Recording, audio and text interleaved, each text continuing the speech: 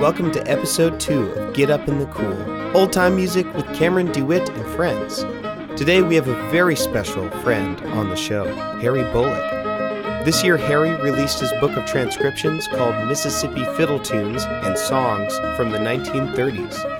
And we're going to play a few tunes from it. These tunes are really interesting, definitely a departure from your typical Appalachian stuff. I'm excited for you, is what I'm trying to say. So, I have a bit of a mentor crush on Harry. Ever had one of those? It's just pretty great as an adult to have people in your life that make you feel like a student again. Like there's room to grow and things to experience and wisdom to be gained. I try to act cool around him, but everything I say has a real teach me sensei energy to it. Not sure how much of that comes through. All that is to say, I'm really honored to have him on the show. He really thinks about these tunes and what they mean, and he's really eloquent when he talks about them. But Harry doesn't let his thoughtfulness get in the way of having fun. He's one of the most emotive and whimsical players I've had the pleasure of jamming with. All right, enough gushing. Let's get this thing started. Harry Bullock, everyone.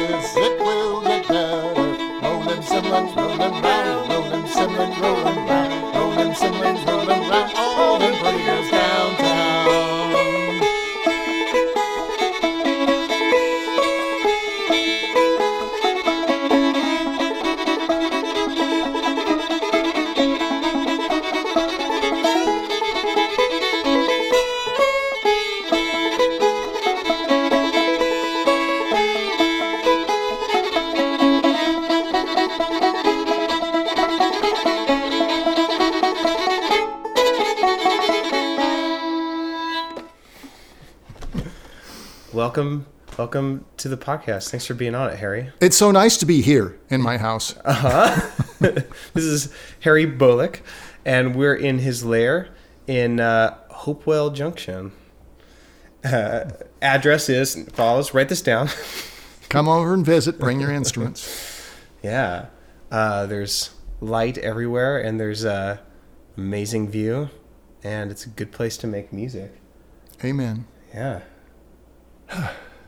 So that tune's from an obscure WPA pamphlet where I believe the source or some relative of theirs wrote the tune down. I suspect not terribly well. Uh-huh. And it was collected or picked up by A.P. Hudson, who was working on the first book of Mississippi folk songs, really the only book. It had no music notation, just the lyrics. That came out in 1936 on the University of North Carolina. But there were something like 40 tunes that he'd been given the notation for. This children's song, Play Party Song, being one of them. The instructions for the dance are in his book, the words are in his book, but the melody is in this WPA pamphlet that came out in 1937. Talk about obscure. That's about as obscure as it gets. Yeah, and then I messed with it to make it playable. I mean, I have made changes to it. So you've never heard anyone else play it? Oh, no. And You've just seen some dots. yeah, and there's only the one verse. I came up with the others. Yeah. So now it has a storyline, which most play party songs don't. They're just kind of random. Right. Yeah. Tell us more about like this about your new book and the CD and the big source recordings, multi-CD package, all that stuff, and how long you've been working on this. And yeah, tell us more. Well, basically, this year, 2016. The world has to get ready for a wave of Mississippiana. We're heading for world cultural domination. It started. There's a 400-page book on the University Press of Mississippi imprint that Steve Austin and I worked on. It's mostly WPA field work that was either never published or not published in its complete. There were... In the summer of 1936, there were field workers in there were music teachers in Mississippi working for the Federal Music Project. The whole point of the WPA was to put people back to work and to give employment where there was no employment. So they were out-of-work music teachers in Mississippi, but somewhere over 100, 120, 130. And they were doing fine. They got funded in 35, they started working in 36, and then there was an outbreak of polio. And the state health department shut down all teaching in the state to cut the vectors of transmission. Yeah. So then they had the Jerome Sage, the head of the Federal Music Project in Mississippi, had an amazing political problem on the horizon. 100 people on the payroll, nothing to do. Republicans were going to rip them apart over this. Yeah. The anti-New Deal opposition was really vocal and really hated the arts projects anyway. Sounds about right. They were the tiniest part of the whole WPA, and they got most of the press and all of the bad press. Yeah. So anyway, big problem coming over the hill, and the answer was, "Oh, let's go collect folk music," and they had no clue, and that's kind of beautiful. Yeah. They sent over 100 untrained field workers out in the summer of 1936 with kind of skimpy instruction. I assume they were classical piano and violin teachers, though I don't know. Yeah. They were not folk musicians, and they were told, go get this exotic stuff, and they brought back anything they could find because they got paid for bringing stuff back. So it's like throwing a net out and bringing back a sampler of vernacular music in the day. Uh-huh. There are songs that were cribbed off 78s. There were spirituals, some old-timey songs, a lot of minstrel show songs, play party songs. You name it, it showed up. One of the most popular songs, which was collected, I think, 9 different pieces of sheet music around the state, was a Georgian folk song called Dark Eyes. And I mean USSR kind of Georgia. Okay. Because it must have been popular in sheet music or on the radio. Django Reinhardt recorded it a few years later. Go figure. Anyway, a real potpourri of stuff. They were about in excess of 3,500 songs and fiddle tunes in manuscript form. No recordings. Didn't have the technology or the money. 180 of those are fiddle tunes. It took me a batch of trips to the archives to sort that out. I've spent the last 4 or 5-ish years working on this set of projects, starting with discovering this trove of manuscript in the Mississippi State Archive, to my utter astonishment that it was there. And that's the only place where it is. Yeah. Yeah, it still is there. Well, no, it's in my book now. Right, yeah. Because I didn't want anyone else to have to do the work and go digging through the archives. Sure. Of that 180 tunes, as with any collection, some are wonderful, some are just kind of what you'd expect, and some are peculiar. But there's some real gems in there, and we'll be playing some of those today. Yeah, it's gems. I've recorded a CD with Brian and with my other friends to just demonstrate the tunes for what I think are like the 23 most interesting, to get the tunes back being played again. And I'll be teaching and doing workshops and traveling this year to get the word out. I worked with Document Records to produce a 3 CD set of all of the Library of Congress recordings that were done in 1939, following up on this manuscript. Charles Seeger saw the manuscripts and was excited about it. And the last gasp of the federal arts projects They got a converted World War I ambulance, put a New Yorker in it with sound recording equipment to cut 78 RPM discs, sent him down for a 3-month trip, a month of which was in Mississippi, where they did the best work. He recorded, I think, 400 performances, 2 and 3 and 4, 5 and 6 to a disc, because the discs were in short supply. So they're very short. It's like, fiddler, play it once through, please. Which makes the results a little more questionable, but perhaps more interesting. Yeah. For the quirks of memory and age. Inspired by the sheet music, which Charles Seeger was looking at in the beginning of '39, they get the idea to send the truck down. It goes down in the summer. They record 400 pieces and bring it back to Washington. And then the anti-New Deal opposition kills the funding for all the arts projects, and everything goes into archives. The recordings, tunes here and there, like W.E. Claunch's Grub Springs, have been reissued on Library of Congress discs, which have been also coming out on like Rounder and other CDs. But the entirety of all 147, I think, banjo and fiddle tunes have never been heard before. Yeah. There's some Stephen B. Tucker and a lot of banjo stuff that just has not been heard. Wow. So it's really a great thing to get it all together. So the book has these tunes from the manuscripts, all of them, all the fiddle tunes that were collected, and all of the fiddle tunes that were recorded. Steve Austin and I did transcriptions of those. So it's all audible. And then there's 4 tunes from Alvis Massengale, who recorded in the 30s with the Newton County Hillbillies in Mississippi. Just because I thought they were cool tunes, and they were from field recordings from the 70s that nobody's got access to, so I wanted to get the tunes out. And he was interviewed for the WPA and should have been recorded in '39, but he's a commercial fiddler, so they didn't do it. Right. I assume. I don't actually know the reasoning for that. So that's the first wave of this stuff, and I'm working on some 70s field recordings to see if we can get them out on FRC, Field Recorders Collective. I'm in the middle of that. So we're going to have that tidal wave of Mississippi fiddle tunes, and the entire old-timey community is going to sink under them. Yeah, that's what I'm talking about.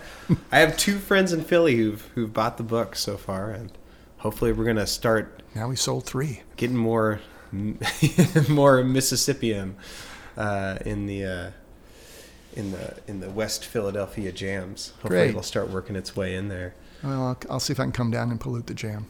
Please do.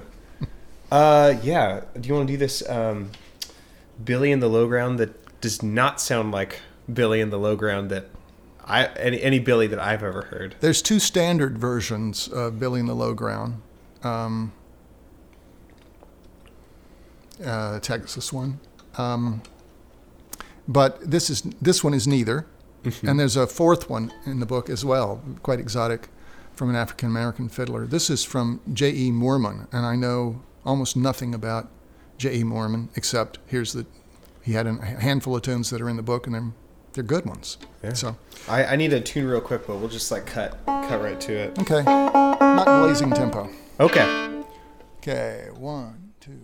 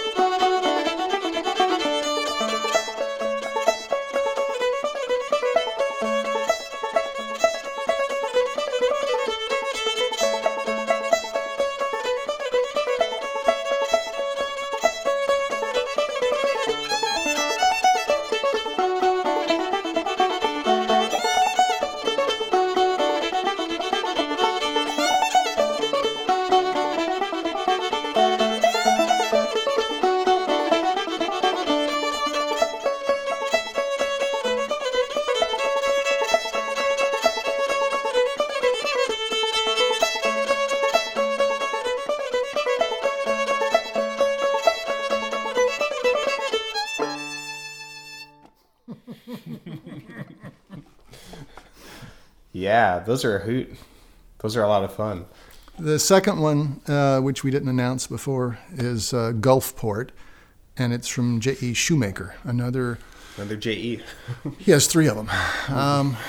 Unknown. I'm not even sure if J.E.'s male or female. I assume male. I think they might have mentioned it otherwise. They're somewhat careful to indicate race and sex. Yeah. In the field notes. Oh, do you think because of just that feels culturally important to the field recorders? 1939, Mississippi. They were African American. There was a hyphen C, lowercase c, hyphen. Hyphen lowercase c? I'm sorry, I mean paren, lowercase c, close What paren. is the lowercase c? Colored. Colored. Okay. So this, it's so outside my paradigm. I was like, what is that? Yeah, it's outside my paradigm. And I mean, I was born in 54 and caught the tail end of some of the segregation in the South, but being young and white, I was not where it was visible. Yeah. You don't have to notice if you don't want to. When you're really young, you don't know to look. Yeah. Did you grow up in Mississippi? No. Alabama, mostly. I was first year was in Mississippi. My grandparents are there. I kept going back and spending summers there. Yeah. And now that my folks are gone, what anchor I have, region, is in Mississippi. So I go down every now and then. So that's your connection. It's family. And to the area. My mom was born in Carroll County, in Carrollton, the county seat. I was born in the hospital down in the Delta, 14 miles away in Greenwood, different county, on the banks of the Yazoo River. And my heroes, Narmer and Smith, were from Carroll County. Do they do that Avalon Quickstep? Yes. I love that. That's a great tune. Are they like is that the most popular version of it? It's the version of it. It's the That's version. The source. Okay, so that's... I should mention that I did a homage recording 2004 of Carroll County tunes, mostly Narmer and Smith. And then much later, a couple of years ago, got approached by Document to do the liner notes for the complete reissue of Narmer and Smith. Wonderful. Which was wonderful, since I had attempted to get it done years before and no one was interested. And it's like, well, the number came up. Where was I going with that? I have no idea. Mississippi John Hurt was from Carroll County. And this African-American fiddler, I don't know if we're playing any of his tunes one of the more interesting bits in the book are tunes from an African-American from Teoc, which is about 10 miles, under 10 miles from Carrollton, which is the county seat. And his name was Alvin Alsop. Is that the Sweet Milk and Peaches? Yes. Yeah. Yeah. That's a really interesting one. Yeah. Which is interesting because the only other Sweet Milk and Peaches we know is from Willie Narmer, who was in the same county, younger. And if you've listened to much Willie Narmer's fiddle tunes, they bear a few measures of resemblance to whatever his source might have been, and then they kind of go off into a very creative place. And I'm very fond of it. I mean, he just. I think he basically got a little piece of a tune and wanted to play it, couldn't remember it, and made up stuff. And he made up great stuff. In the case of Sweet Milk and Peaches, if he heard Alvin Alsop, I think all he came home with was the title in the key of D. Yeah. I'm always curious about, this traditional music. When is the tune, when was it written, and when was it, inherited, and where's the line? It's always, I never know. There's a great quote from Charles Smith, a transitional fiddler in Mississippi. There's field recordings from the 70s. It tends toward bluegrass, more modern player. But he's talking about his childhood when he was learning to play fiddle. And this is pre-recording technology, though they had the radio. Yeah. Kind of like what we're doing today. Kind of. But the point was that he did not learn any of his... Hey. Welcome back. Nice to see you all. Thank you. So, Charles Smith was a fiddler in Mississippi, a transitional fiddler. And there's a great quote, and I won't do it exactly, but the gist of it is that he learned by ear. He did not resort to recordings, though there were some available in the 40s when he was learning. Like my friend Brian, he learned it all from people. And he would go to a dance and hear a tune that was really great, and he would learn it on the spot. He would memorize it. He would listen really hard. Mm-hmm. And then he would go home and try to play it 3 or 4 hours later when he could get to his fiddle. Yeah. And as he said, he would remember great chunks of it, but then there'd be these holes, and there was nothing to do but fill them in with something. Yeah. So his quote is, "I learned all my tunes wrong." Yeah. But that's the tradition. This access to recordings and slow downer, and we can get every little bow twitch just like the source. Yeah. Is a historical aberration. Yeah. I mean, we're all doing it, and it's cool to what you can get, and it's really interesting to know all that stuff. Yeah. But what's that actually got to do with transmitting music? Mm-hmm. I mean, it kind of embalms it in a way. And here we are doing it again. Here we are. Yeah.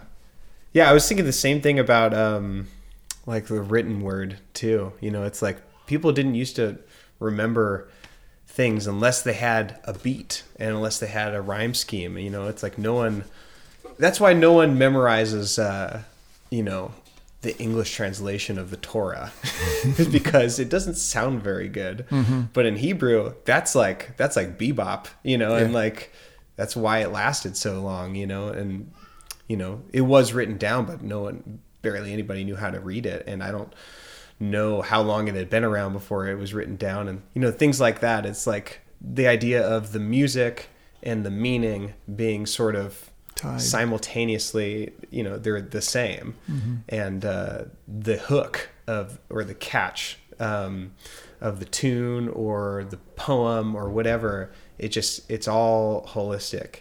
And it's how our brains work best. It's actually the easiest format for us to remember. Yeah. The more data you have about a single thing, the easier it is to pull it out of long-term memory. That's why those, like all those Martin Luther King like speeches, I mean, that's like why they're so famous, is just because they're like, he's just like spitting bars, you know, they're like, mm-hmm. And they have repeated phrases. Yeah. They just feel good to listen to. No, it's out of the church. Yeah. Well, you want to play this Sweet Milk and Peaches by, say the name again? Alvin Alsop. Alvin Alsop. I don't know if it's by, though no one else plays it, but from. Who knows what that means? And then some combination of by and from. There are 14 tunes and fragments thereof from him, credited to him. Yeah. Miss Virginia Prince was the collector, whatever that actually means. And one of the tunes, I can't imagine that anyone in the state of Mississippi was able to play at the time. There's a ridiculously fast third or fifth position bit way up the neck. Yeah. At the end, that's just I can't imagine that a fiddler who played the other tunes as his meat and potatoes would go there. Yeah. And I think what happened is that they just cribbed something from a book to pad it, so they got paid for that week. Yeah. I can't really explain it any other way. And I don't play it for the very reasons I just named. Of it being, even if I did the work to be able to play it, who's going to play it with me? Right. What's the point? It seems alien. It seems very English to me. Hornpipey. Then do you want to go into White Hat after this? Sure. Yeah, what's the deal with... White Hat's another tune from the mysterious J.E. Shoemaker that I know nothing about. Thanks, other than there was, their tunes were collected and attributed to somebody in 1936. Again, these are all from manuscript. There are no actual recordings other than the ones I just made, which are this. And this, yeah. Okay, so let me give me a pass on Sweet Milk and Peaches to set it in time. Yeah, let me just do a pass and come in. Oh, you're going to... Okay. You get to come in on second pass. Please. No, I wasn't going to make you start it. It's like, do a pass? Like, yeah. Obviously. Take a pass. This tune has... the last beat in it is a rest, and it's the only one in the book like that. So I think the rest is really it's more important than the rest of it. So make sure you play the rest. Okay. Well...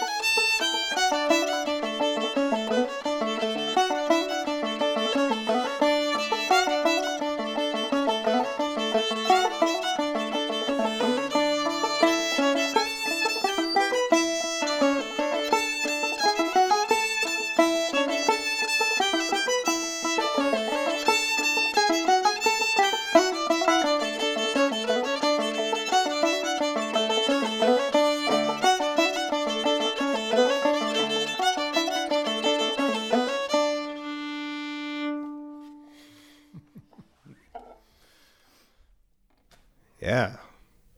It feels good. Feels good to play it nice and slow with a little swing. That's been something I've been working on lately, is trying to slow down, especially on banjo, because there's so little sustain that all those subdivisions are real clear. Like when you're slow, there's so many more opportunities to not get in the pocket, and it's kind of been my discipline for the last couple weeks.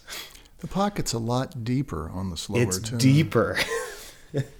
I was playing with Brad, and he's playing so slow and so pretty and so perfectly, and we're trying to do banjo duets together. So we're both trying to get in the pocket, going really slow. I was like sweating. I was listening so hard, trying to make sure I maintain that groove. Yeah, that's once you start thinking about it, it's harder. But if you can relax into it, Yeah. It's something about when you put your foot down, it feels like it just keeps going through the floor. Yeah. You want to go all the way down. And I think a lot of these tunes on the record, the pace is a little slower. Maybe I'm just older, and maybe I'm more experienced. I don't know. Part of it's conscious, though, and they're teaching. I want to get the tunes out there. Yeah. This is not about my playing. And I'm trying to do as little other than play the tune as possible just to get them out. Lord knows I've done enough of the other kinds of projects. There's some really fun Harry Bullock style arranging though on this CD. Especially, which tune was it? It has this really fun, just wacky slide guitar. That's Ken Bloom. That's Ken. Yeah, I would like to take credit for the arranging, but it's usually Brian or Ken. Ken has incredibly deep pockets of musical wisdom and goofiness. Yeah. And I know where a lot of them are now, because I've been recording with him since, 89? 88. And we've had ample opportunities to explore how goofy we can get. And some of the projects has been just, how far can I get him? How stupid can I get him to make this? And we just keep pushing each other on until we hit the floor laughing, and then we decide we must be done. Yeah. For the longest time, when I first started playing regularly with Brian, we had a restaurant gig, and we'd just go play 3 hours straight on a Thursday night. And I knew it was a good night, and there were many. Usually it was a good night. When after every tune, we just would have to stop because we were laughing too hard. I think that maybe it was humor, but maybe it was just joy. Yeah. That's definitely Ken Bloom. I wish I could take credit for that, but just honored to know him. Let's play this Carve That Possum. Oh, yes. What a delicate sentiment. This is a Carroll County tune. There's really not very many of them. There's the Narmer and Smith. There's the Alvin Alsop, and then there's this tune. And there's some other tunes by people like from Winona, right on the edge of the county. But so I was really delighted to see yet another from my home county. My mom's home county, actually. 1, 2, 1, 2.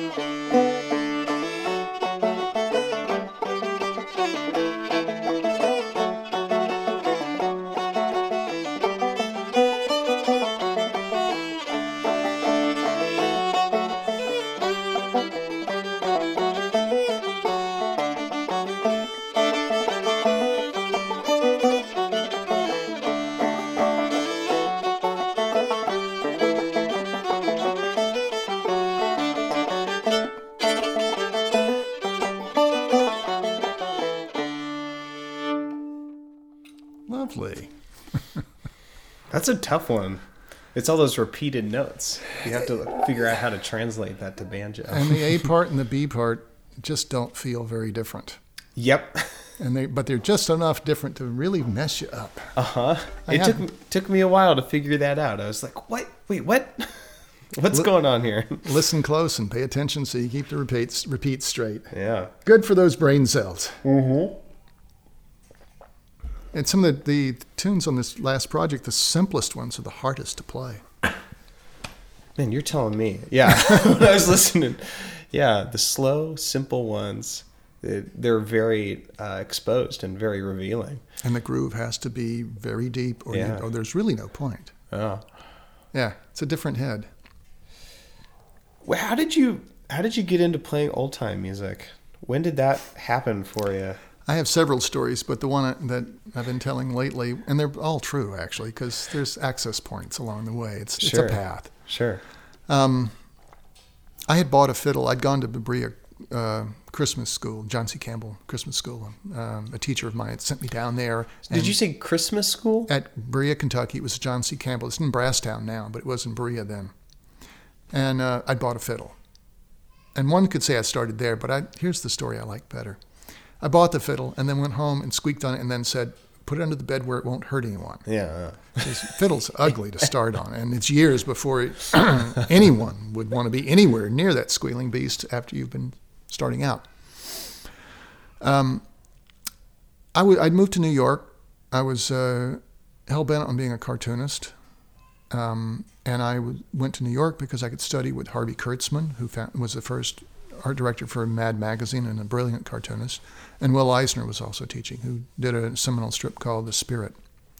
Two of the grand masters of cartooning. Yeah. And I could study with him. It's great. I didn't get along all that well with Eisner and basically discovered I wasn't very good at cartooning. But I'd signed up for this one-panel gag cartoon course with Harvey, and he was a wonderful man. Very sweet, very helpful. And I was busting a gut trying to do it, and I was terrible. And he knew it, but he appreciated I was working at it. And I was happy in his class, except when I handed in the homework and went, oh, God, it's not funny. Just didn't have that bone in me. But like I said, he was a real gentleman. At least not for the visual medium. No. But he brought all his friends in. Like I got to watch Gan Wilson come to class and draw for us. And a bunch of other cartoonists that were world famous. And one day he brought in R. Crumb's sketchbook, Robert Crumb, the guy who invented underground comics, Mr. Natural, the Janis Joplin Cheap Thrills record cover, and a lot of comics about music and 78s. He was a 78 collector. He had a band at the time.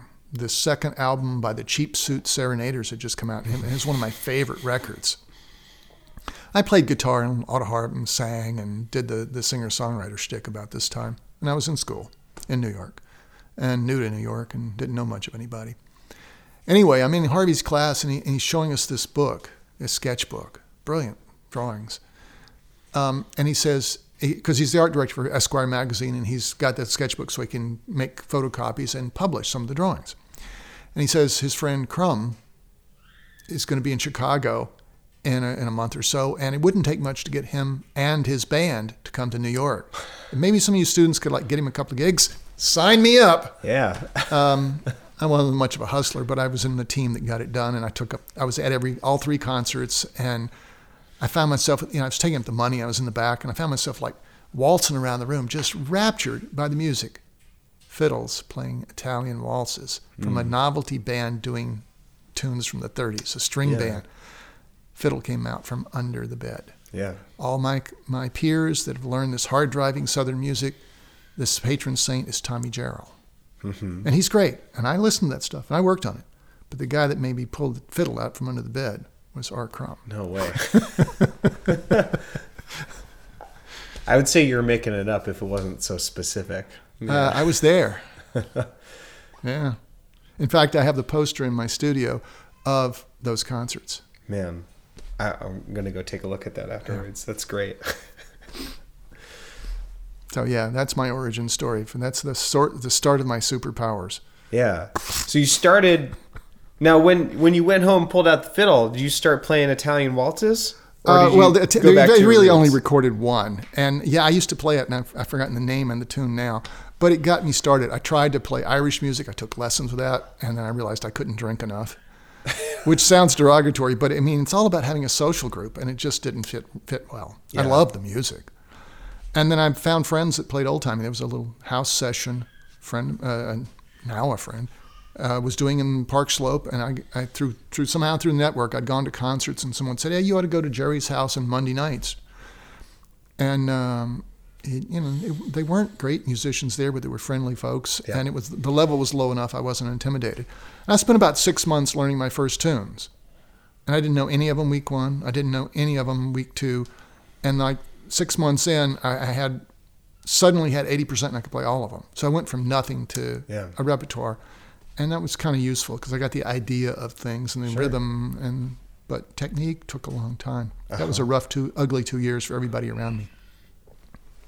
I've been thinking about not making the switch, but adding fiddle at some point, learning how to. Well, you have a head start because you speak the dialect now. Yeah. It'll only be ugly for about a year. I've been watching, yeah. I just did an episode with Ry Burhans, and he's only been playing for a year. He sounds great. I think he wakes up every morning and gets right to the fiddle playing. I think you can manage to speak obsession and learn this. Uh-huh. There really is no other good way. Yeah. Well, it's going to take me a minute to get to G, but let's do the Sugar in the Gourd, and we'll end it there. Sound good? Okay, I want to switch instruments. Okay, great. Meet back at 5. And then all of a sudden we were in tune. One can hope. So this will be the last one. So thanks so much for doing this and for your hospitality and having me in your wonderful home and playing these never before heard tunes with me. This is awesome. It's my pleasure. Yeah. You'll have to come back. I will. With or without the recording gear. Yeah. Okay, we'll take this a little on the lazy side because I'm playing a beast that moves a little slower. Yeah. And this is from, Alvin Alsop, Carroll County, 1936 manuscript. It's Sugar in the Gourd. And now that you've got that phrase in your mind, erase it because this ain't those same notes that you think you're going to hear. 1, 2, 1, 2.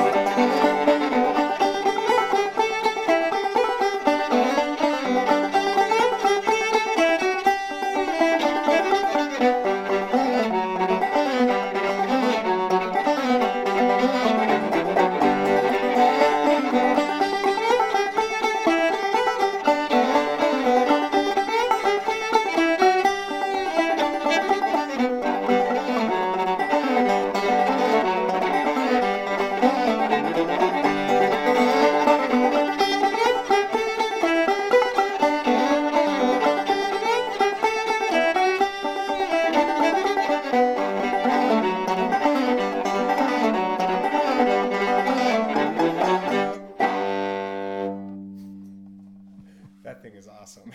A little flatulent, but So, modern-day Renaissance man Brian Slattery met us at Harry's house, and he did an episode too.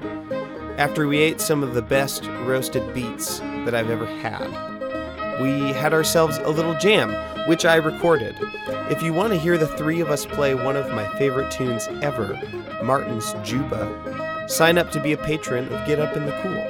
Just go to my website, CameronDewitt.com, CameronDeWhitt.com, and click on the button that says Patreon. Check out the other rewards when you get there. And remember, you're not buying the rewards, you're funding the show, and being rewarded for your generosity. Big thanks to my first patrons, future guest on the show, Deb Justice, and my dad. Thanks, Dad.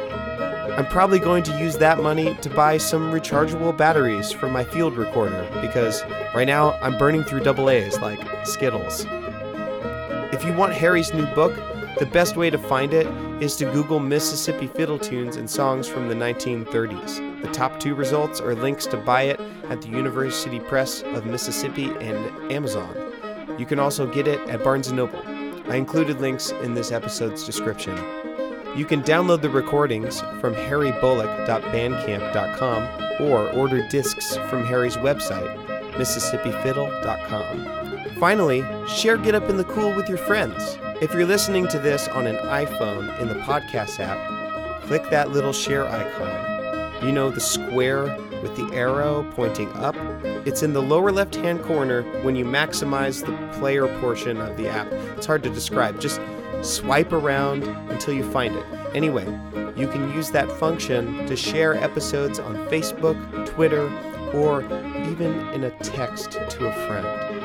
The best part is, if someone opens the link on an iPhone, it'll open their podcast app.